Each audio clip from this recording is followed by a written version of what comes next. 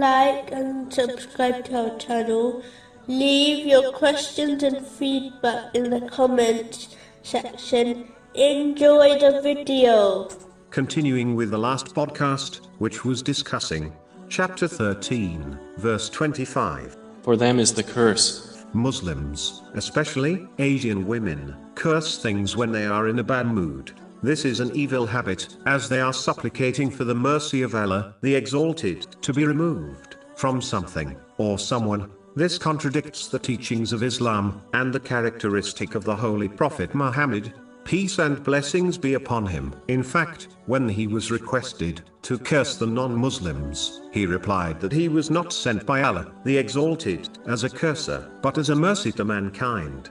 This is confirmed in a narration found in Imam Bukhari's Adab al-Mufrad, number 321.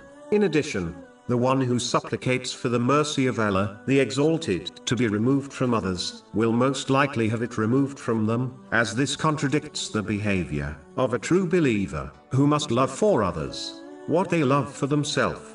According to a narration found in Jami Tirmizi, number 2515, in fact, the Holy Prophet Muhammad, peace and blessings be upon him, has warned in a narration found in Sunan Abu Dawood, number 4905, that the curse returns back to the one who uttered it, if the person or thing they cursed does not deserve it, and in most cases, they do not.